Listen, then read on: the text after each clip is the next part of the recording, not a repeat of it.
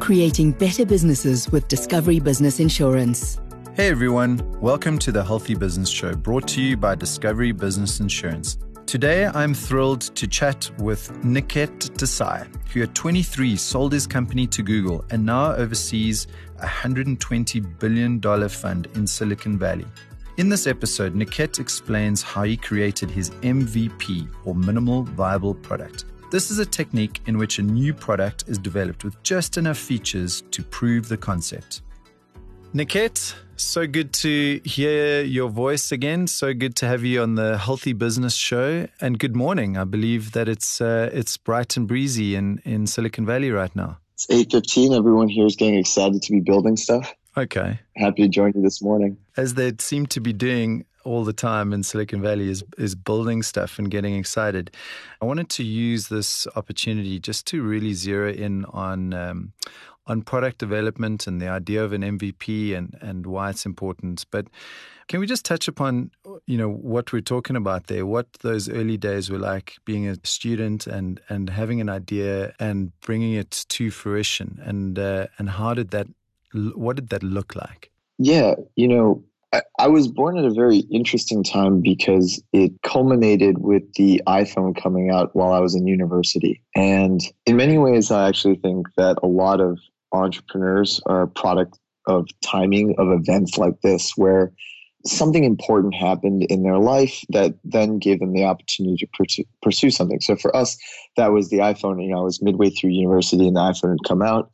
And what appeared like a fancy or next generation telephone to everyone else, to tinkerers around the world, both outside of university and in university, what Apple had released was a computer that happened to make telephone calls.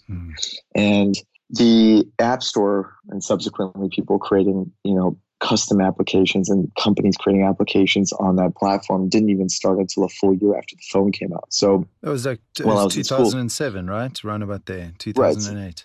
That's right. So 2008, the App Store had come out. So, if you're sitting around in university and you have the fortunate ability to access one of these devices, which I did at my alma mater, which is University of California, Berkeley, you had this opportunity as a student that had very few things to do, one could argue, as an engineering student, to think about how you might use a computer that happens to make telephones in the world. And been tipped off by a dear, dear friend of mine, Reed Morse, who was an engineer down at another university that we had met, about his idea to help small business owners manage their loyalty programs using a phone application. And he had prototyped something called Punched, which was a company that we would go on to make, but it started as a very simple idea, which is to take those buy 10, get one free cards and put them on your phone. Okay. We had more grand aspirations of what it would be like if everyone had one of these devices on them at all times, and how it would change the way we all interact with one another and the way that we interact with even stores and commerce. So the area that I had fallen into was thinking about what would life be like if everyone had some sort of iPhone or iPhone equivalent, and what would life be like in terms of everyday purchasing and going and about your day, and it being enabled or potentially even bettered by something like this. Sure. Before people were using apps, you had those kind of buy one, get one free little cards and the little booklets and all that sort of thing, right? So it was really taking something familiar and creating an interface for it with this new platform. Yeah, and in fact, Reed's professor who challenged him to come up with a service to write, I believe, was an entrepreneur himself. He actually mentioned that specifically. He called it turning something from atoms into bits. So the idea was to take something from the real world that exists with a known use case and a known value and converting it into a digital format. Sure. And I suppose that familiarity gives you that head start, right? But it's just converting it to a different medium. That's right. And that's helpful because in a world where you can do anything, right? Because in theory, you could write any program you wanted. Of course, it would have varying amounts of effectiveness. Those constraints of looking at what people actually do in their day-to-day and then trying to come up with a better version of that, but bound within those behaviors, is a surefire way to at least build something that a few people will really want to use, if not many. Sure. And I guess also tapping into the extraordinary capability of all the sensors on this new phone. So you all of a sudden you can track things like location and gather data over time according to your behavior, which you can't really do in the atoms world, I suppose. That's exactly right. So the atoms world in many ways is all about elite operation. It taps out at a certain level because you can only functionally carry out operations on physical stuff. But in the digital world, we can test the same sets of information and processes in many different ways to see what's the best. And so, in our context, when we were building Punched, this loyalty program, it really was based on this idea that, hey, everybody already does this. Our point is that it's kind of an incomplete solution because businesses want to attract more customers and they put all this stuff out there. But this phone allows you to connect with your customers at any time, whereas a card in their wallet, is a static item. If you're lucky, they open their wallet and see it and think to themselves, oh, I should go to that store. A phone can quite literally give you a notification on behalf of that store. And we thought that was just a shocking idea. We were very young. But the fact that we thought that stores could send notifications to customers about deals or, happy hours or events, we just thought that had to be the future. We just weren't entirely sure how it would look. So Reed had already prototyped this thing, and I believe it was Xander and yourself and Reed who got together and created this company. What were the different roles with the three of you? Yeah, so back in the 2010, 2009 timeframe, there was this trio that was becoming popular, which was the hacker, hustler, designer. And the idea was that if you had each of these archetypes at the beginning of a company, it would represent the many tensions that you would need for a company to succeed, as opposed to just build a product. And so Reed was our hacker. He was, an adept software writer. Xander was by far the best product designer, which is now what we call it. Yeah, and Reed had actually went to a show, for an art show at Cal Poly, which is where he went to school, and he noticed that everyone had some pretty good stuff, but that one designer was just heads and leaps beyond anyone else, and that was Xander. And he felt very strongly that if you didn't have proper design elements and human-based thinking in the earliest parts of building a product, that it would never ultimately be that useful to regular humans as opposed to more tech-savvy folks. And then I was kind of the switchblade, or the Swiss Army knife, I should say. The hustler essentially is trying to fill the gaps between those two things. So, in many ways, I represented anything that wasn't purely about design or purely about program or architecture. And what that did was, in many ways, is that I spoke on behalf of the business itself, which kind of elevated this from maybe just an application that humans could use to maybe an application that could turn into a company because there was a revenue model and a way to grow there. Oh, that's amazing. So that hacker, hustler, designer trio, is that still a popular model to deploy when creating an MVP? I think that, again, you have to just be very careful about how those things are defined. But the idea is that you want to put in some amount of effort and thought into each of those constructs before you can really reach an MVP. And so just to call out design, I think a lot of people misconstrue design as, does it look pleasing? But there's a lot of products that I've seen that look pleasing and have no utility. Design is fundamentally about ensuring that you're actually approaching the problem from within the context of the people who have to use it. And so to give you just an example of that, one of the big learnings that we had taken away was, we were able to uniquely at the time build not only good software, well, decent software, I shouldn't say good, but software that actually looked pleasing and was effective and had great, what they would call user experience. Yeah. The thing was, one of the biggest learnings that we had was you really, really need to study and work with the people who are going to use your software every day to understand their workflows. So if you're a busy person running a small, shop that maybe sells pastries or coffee, which was kind of our target customer, you'll find that those owners don't have time to be sitting at a computer looking at the statistics of the customers that they have. So whereas, it's easy to go and say, hey, your cards have no digital components, they're very dumb. All you do is stamp them and hand them out. It turns out that it was the perfect user experience for people who are really busy and won't really be on a computer for any part of their day. And Xander and I ended up rebuilding the company, or I should say the product, around text messaging, because we realized that our dashboards, while fantastic and really powerful, were not cobwebs. Exactly. Nobody was going to see them. Yeah.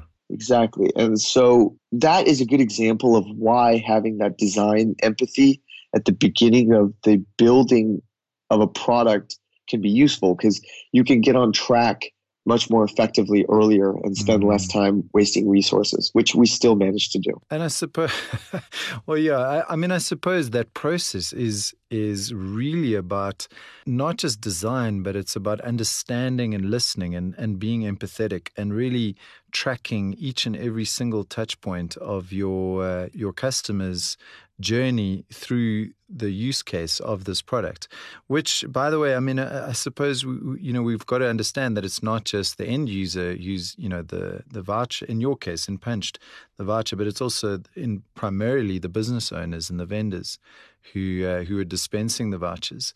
So that's where you really needed to get stuck in and take a magnifying glass and understanding all the nuances behind that behavior, which is something I think we forget to do. We make so many assumptions. And how important was that in terms of testing and iterating? Was that part of your process the entire time? I would say that we learned this along the way. I think what any builder type that can build tends to do is they have an idea, and the funny part is it appears more fleshed out than it actually is. So in their mind, they see this complete idea. But in the real world, the tangibility of that complete idea has many risks because it's embedded with many assumptions that they may or may not have verified or tried to remove. And so because the first version of the product was so fundamentally simple, we were able to escape getting too far. So the first version of the product was quite simple. You would just scan a QR code, and based off of you being at that location approximately, it would say this person's here and a punch would occur, and that's it. We'd register that into a database. So where, for instance, our first assumptions went awry was as soon as people said, yes, this seems interesting, let me use it, and started to use it at one of the local Jamba Juices at Cal Poly, which is a kind of a smoothie company. Yeah.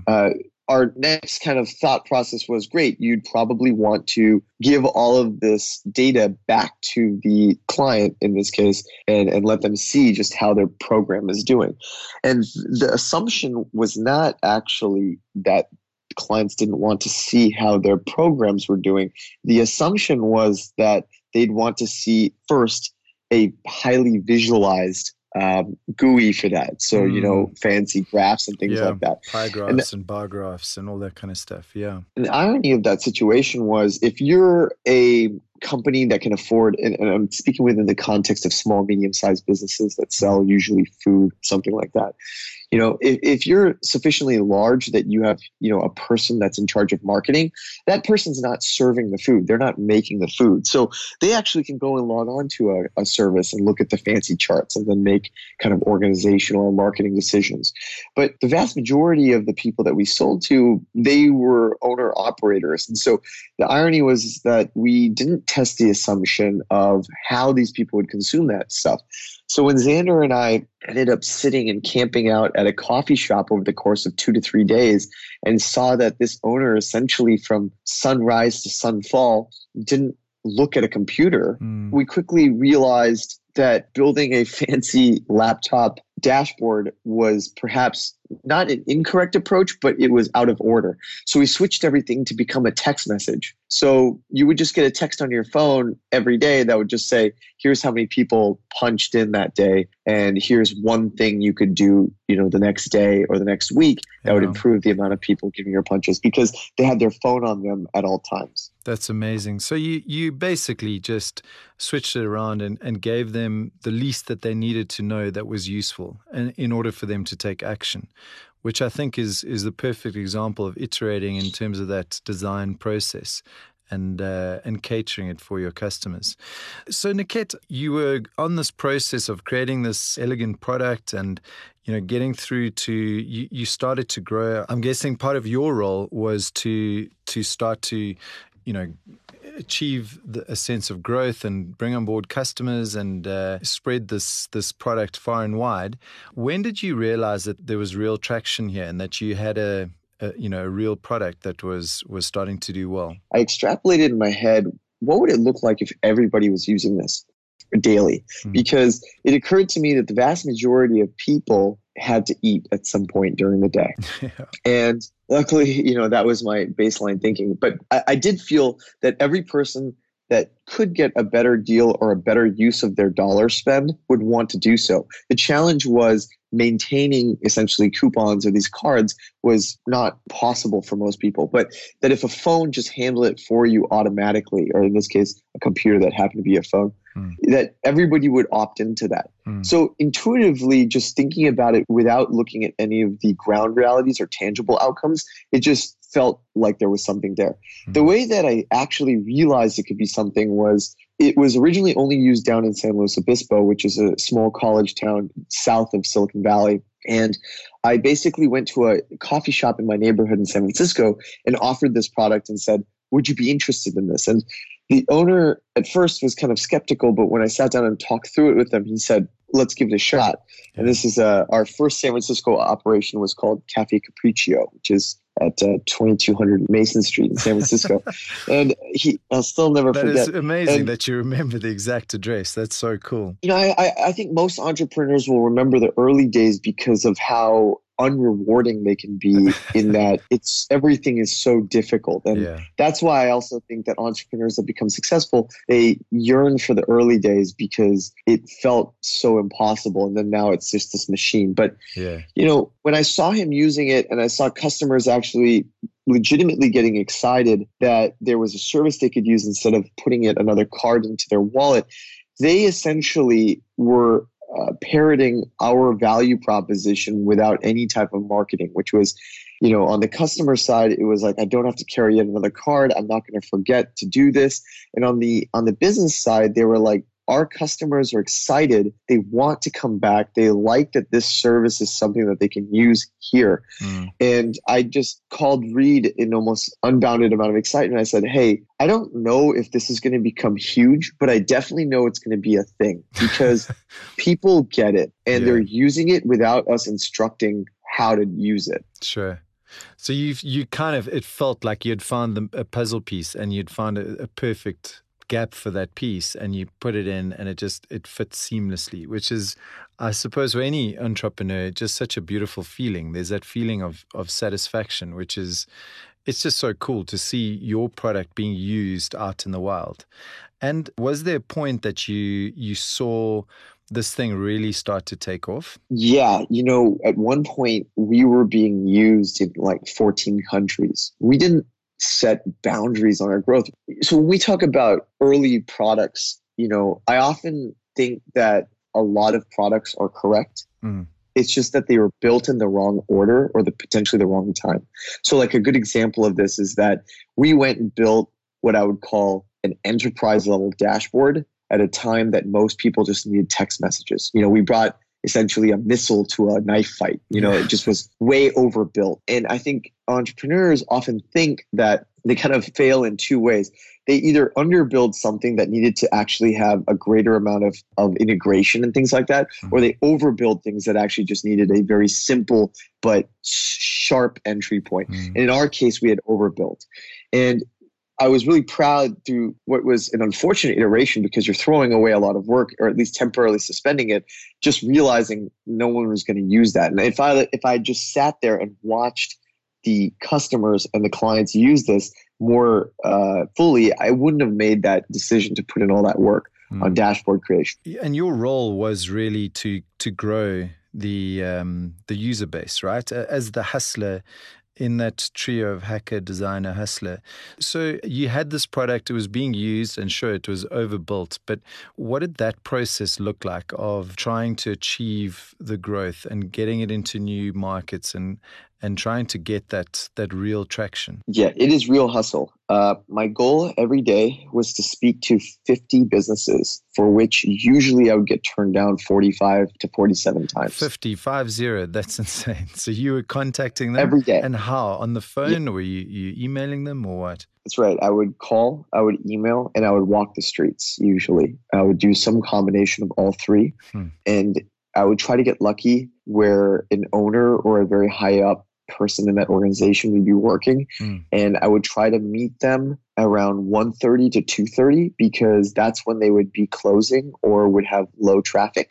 Yeah. And what I found was every morning, if you try to catch people before lunchtime, they would be preparing for the rush. And so the only time you could really speak to someone for 10 to 15 minutes was after the lunch rush and right before closing, before they had to go through their closing duties.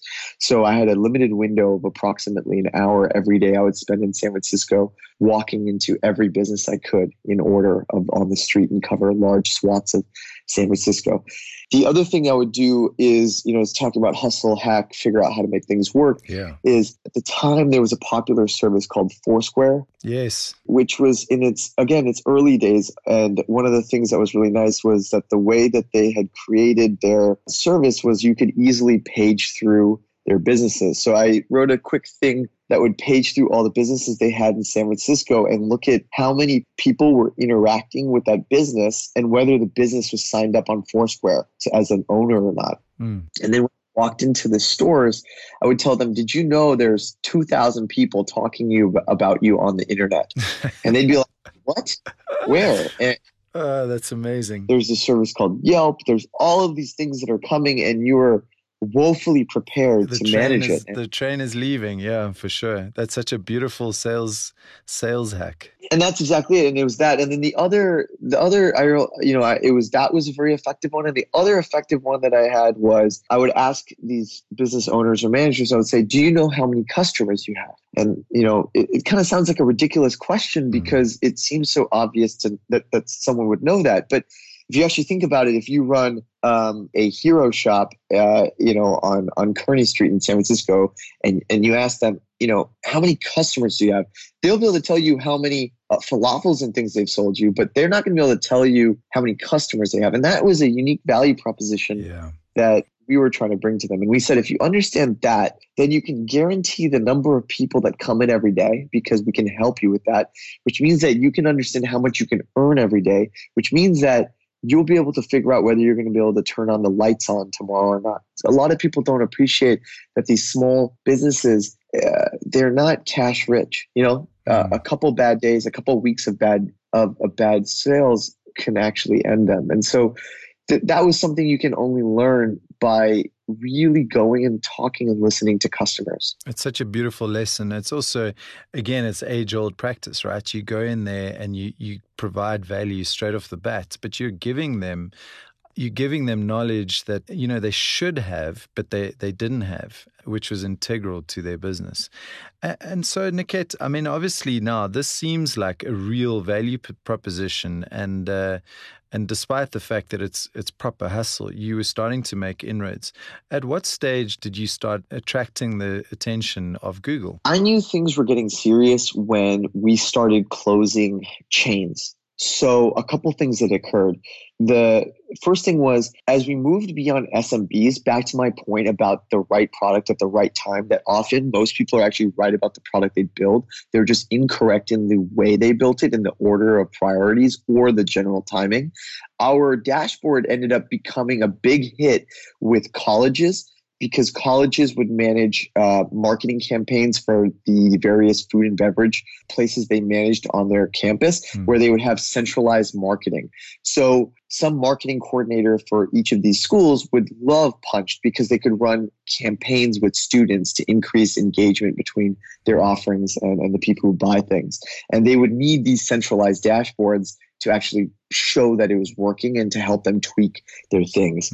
Same on the business side, companies like Jamba Juice proper now would come to us asking to white label the service potentially. And we'd look at massive partnerships like that. So we went from kind of building this tiny one-off thing at a college campus and then kind of testing it in San Francisco to, now we have chains with 7, 8 shops signing up all at once, a great yogurt company in the Midwest, of some massive companies, even like US Bank was talking to us about partnerships. So I knew things were getting really big because all of a sudden we were having to make decisions on what kind of company and strategic approach we were going to take to the business. And usually when you're making macro decisions like that based off of real client demand, you have found some level of product fit. The challenge then becomes, which of the clients should you go after? It was around the same time that had happened that Google had reached out to us. Originally, we had thought to invest in us as part of our fundraising efforts as we became kind of a more venture-like company. And they were interested in expanding the charter of their Maps program. So everyone knew Google Maps. It kind of displaced, MapQuest and a few of these other people as the de facto standard of great direction-based services. Sure. Their belief was that it could be way more than just directions for people. It could be on par with what search was in the physical realm, that it would contain. So like a functional platform with just a whole host of added value services, that Punchh would be one of them, right? That's exactly right. They wanted to use Maps as the foundation for owning physical commerce. And that was, when you talk about aspiration, this is in 2011, they're some of the biggest thinkers in the world. And so the challenge with that, ironically enough, is that Maps, roads, directions scale very quickly. Reaching business owners and convincing them to get onto a platform and to engage with their customers using a variety of tools is a patently non-scalable problem in the early days. And so we were uniquely situated because of the work we had done directly with these customers to build services and products that were not only correctly built for them based off of the realities of their businesses and life, but also our expertise in mobile first approach made us uniquely suited, it turns out, not to just take an investment from Google, but to actually be acquired and injected into their product building process. Okay, so they didn't just take a bite out of you, they bought the whole thing, right? That's ended up what happening, yes. Okay, and so you were then, you were basically taken into the belly of this very fast-growing beast. Well, what was that like? I mean, because ostensibly now all of a sudden you were exposed to some of the smartest thinkers in the world who had their own product development capabilities and systems and functions and all that.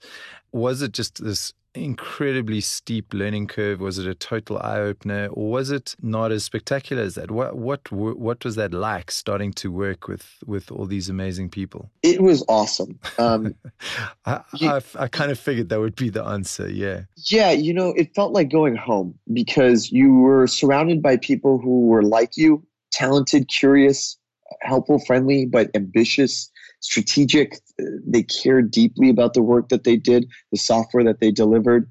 We, in many ways, offered to them a better lens into the world because, when you're at a place like Google, especially at that time, they were far smaller than they are today. I think today they're in excess of 250,000 people.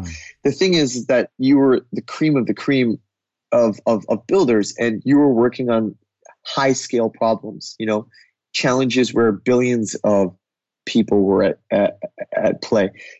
For us, ironically enough, our expertise of just really understanding business owners at a ground level was, I would say, on par with anyone, at least at that time. And that's because that expertise can only be gained one way, and that's to walk the streets and to build very small. These are guys who are building behind giant screens, and you are actually, hustling, beating the streets and going in and shaking hands with the people who are going to be their clients, right? Or going to be Google's clients. That's right. So that knowledge must have put you in such a great position. And I would tell, any entrepreneur that I think if you're an entrepreneur and your aspirations is to go build a company like Google or to join and work there in some capacity, we often get excited about the macro ideas, the next thing or the big thing. But all of these ideas started at some point with just the basics of walking the streets and making sure that what you're building is fundamentally important to one person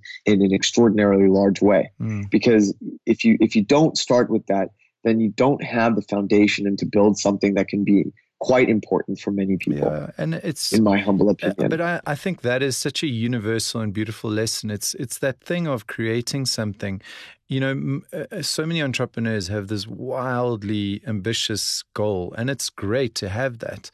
But it's that first step that's the most important, because that's the thing that you're going to repeat, right? So you start small, create a small audience of customers, and then you can then repeat that once you get the model right. And that is when the scale happens, right? And I think so many people start to create a much broader canvas, and it's not at all manageable from the beginning. I mean, is that me reading you right in terms of interpreting what you're saying? No, that's exactly the direction that I think everyone at one point took. And Niket, did you work with Larry and Sergey? I would say we had some interactions. Reed had built this April Fool's joke that it caused such fervor that it had to get approval at the highest levels. And that was one of the ways that we interacted with them. But can you from tell our us perspective, what it was? Can you remember? Oh, no, I definitely know it. You know, we were building so Morse, Reed, his last name is Morse. His some degree of great uncle was Samuel Morse, the inventor of the Morse code. And so the joke was, it was, he comes from an esteemed family of inventors and observationists. But we were making a joke about building a Morse code entry keyboard for Gmail called Gmail Tap. And it had all sorts of issues related to doing that. And so the irony was that in the ways that we wanted to work there, I think we taught their maps and geocommerce division not only how difficult this was, but they realized how important and vital this was going to be too. And so our impact or influence was to, and I'll never forget, I'll give you an example actually. So speaking about the lack of scalability of reaching small business owners, there was a exercise done where all of the products were put up on a wall, and the signing, what they call the onboarding process, the sign up process, was listed. And the question was, what was the start to end time to complete the onboarding process? And the vast majority of the products had multi-step, multi-hour sign-up processes, and Punched was one of the unique ones. I think ours was under 5 minutes. Oh, wow. And we beat everybody's by a lot. And that's a good example of, again, when we talk about product iteration, that was Reed, Xander, myself, thinking about what exactly do we need to know from a client to get them started? How fast can we get them started? We were thinking about the end-to-end flow. There's a gentleman named Rick Boardman, who was a former Google user experience director that had worked with us and went through our sign-up flow. And I remember we called this getting Boardman. He just absolutely thrashed us. He Googled us, couldn't find our website, then through the website process was trying to sign up, and showed just how little thought we had put into it. And so we worked from the beginning again to say, if I was a business owner and I learned about our service, what is the fastest way from that person to go from learning about our service to actually getting their customers punched? Mm-hmm. And that was a process that we did. And we did that so well that it allowed us to actually grow very quickly at the time. And that was one of the things that unlocked us from what I would call a product into a company. Mm. And we were able to take that with us to Google, and actually a lot of their sign-up flows were inspired in many ways by some of the work that we had done to speed things up and to make things simple. That's truly, truly amazing. I mean, so I want to fast forward a little bit then in terms of, okay, so you're now, first of all, let's just clarify, you're also really young at this stage. I mean, you're sub 25. How old were you then? Yeah, I was 24. Okay, so you're 24 and you've just kind of gotten into the greatest company on the planet at that stage, because then you made a career move to go across the world to go work at another one of the fastest growing companies on the planet, Flipkart. What was the motivation for that? And I mean, obviously, it's quite interesting for me asking you now because, India is somewhat more similar to the African region or the African context than Silicon Valley at the moment. So what drove you to go to India? honestly, it was a challenge of a lifetime. When you think about the whole world, there's kind of a lot of opportunity because everything that's been built digitally in one place most likely must matriculate to somewhere else. Sure. And e-commerce, in the way that Amazon transformed the United States and the way that JD, Alibaba, and these other impressive companies transformed China, there was this understanding that a company born in India would transform India and take the masses of people and bring them into a quality of life that was now, similar to that of its Western counterparts. Sure. And so not only was it a huge opportunity, but also the opportunity to learn. You had a company that was experiencing what most people classify as intense growth. And we felt that the toolbox that we had been given from places like Google, we could use in a country, in a company that was experiencing those massive things, that we could come in and use tools that had been tested for and actually survived that kind of growth and help it grow as well. So it was the opportunity of a lifetime, ironically enough, in terms of impact, but also at learning. And that is a very rare thing. And you might get one or two of those in your lifetime. And I just said, I have to go. And that was that. I'm fascinated. You, just for clarity, you were one of the then appointed one of the most senior people at Flipkart. You were chief of staff. It seems like you've gone from product development now all of a sudden to people development. Why was that? I mean, what was the sort of thinking behind that? I think if you think about any company, its output is a function of essentially how good all the people you've hired are multiplied by how in sync and well prepared and supported they are. So in many ways, building products, the abstraction of that is actually building organizations. And as a founder, anyone who's a founder, they're ultimately responsible for the organization. You can be poor at many things, but you have to decide what your culture is. You have to decide the types of people you'd like to work with. And you have to then decide how those two things work together to execute strategy, product building, delivery, sales, etc. And so in many ways, when you go and you become a chief of staff, the amazing thing about companies like that is that the product talent, engineering talent, sales talent, it's so incredibly high because of its stature as a company and its brand recognition that what's as important, I should say, is developing systems that help fully unlock those people. So in the early days of my work there, I was asked not to go and figure out how product should work or do any of those types of things, but to say, how should this company operate to better maximize the usage of the tremendous talent and aspiration available there, which it had by far more than anyone in India at the time. Wow. Well, I mean, that's just a beautiful challenge. And so what are the most salient lessons that you learned during that time? Does anything pop to mind in terms of stuff that potentially and selfishly from an African perspective that you believe that we could deploy in our own in the own development of entrepreneurs here? The thing I would say is, as an American coming, even though I have an Indian heritage, coming to India and working within the Indian context means that you have to pay attention to what's going on. So there's this concept in the US military and the Marines called an OODA loop. And so that's OODA. And so it stands for observe, orient, decide, act. And wow, that's such a beautiful framework. Yeah, the reason why they say that is that everyone has a plan. So, as Americans coming from one of the greatest American companies in the world, and, we have a healthy amount of ego, I would argue, and we have tools and we have success. And so we bring these ideas over hoping that they can be translatable very quickly. But when things go wrong, when things don't go to plan, this is essentially how the Marines train, is that they have these OODA loops, which is to quickly observe what is actually happening and then orient yourself to that reality and then decide how you'd like to act against this new orientation of reality and then act accordingly.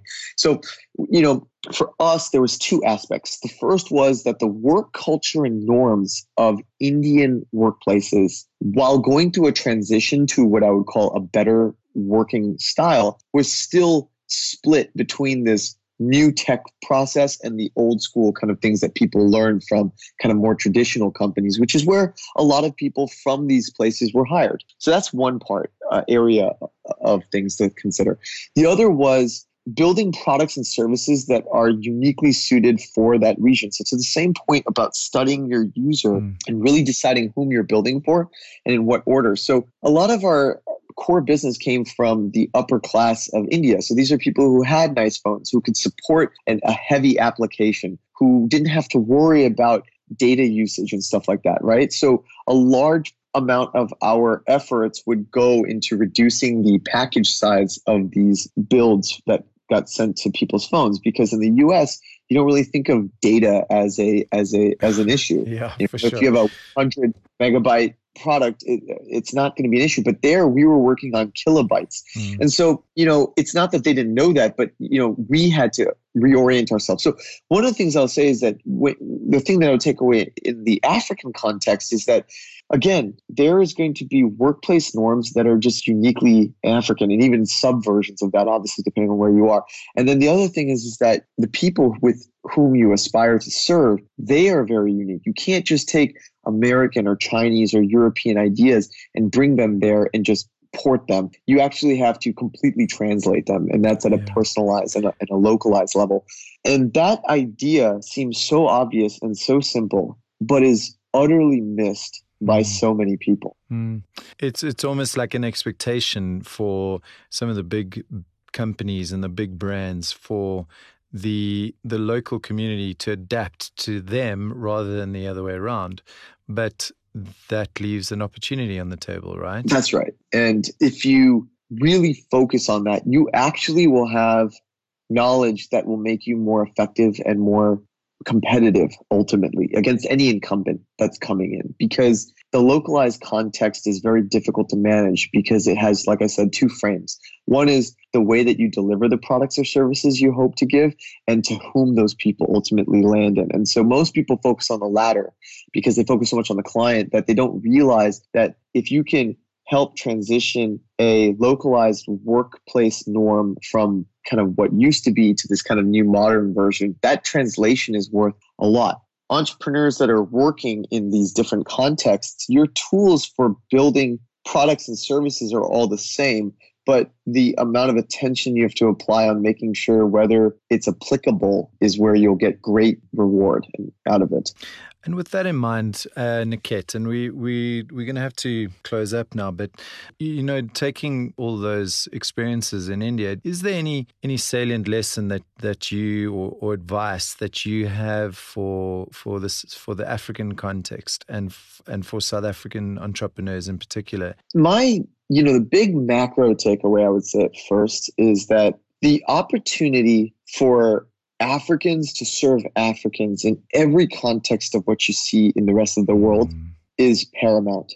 And that's because whereas the two largest economies that are focused on within the tech context, being India and China, are being served by countries and corporations from other countries, Africa doesn't have that type of investment yet. And that actually suggests to me, which I felt very strongly in India, that India would be served by a uniquely Indian company. That opportunity, and therefore that entrepreneur, the Larry Page of Africa, that whomever, Jack Dorsey, whomever you aspire or want to emulate, is there today.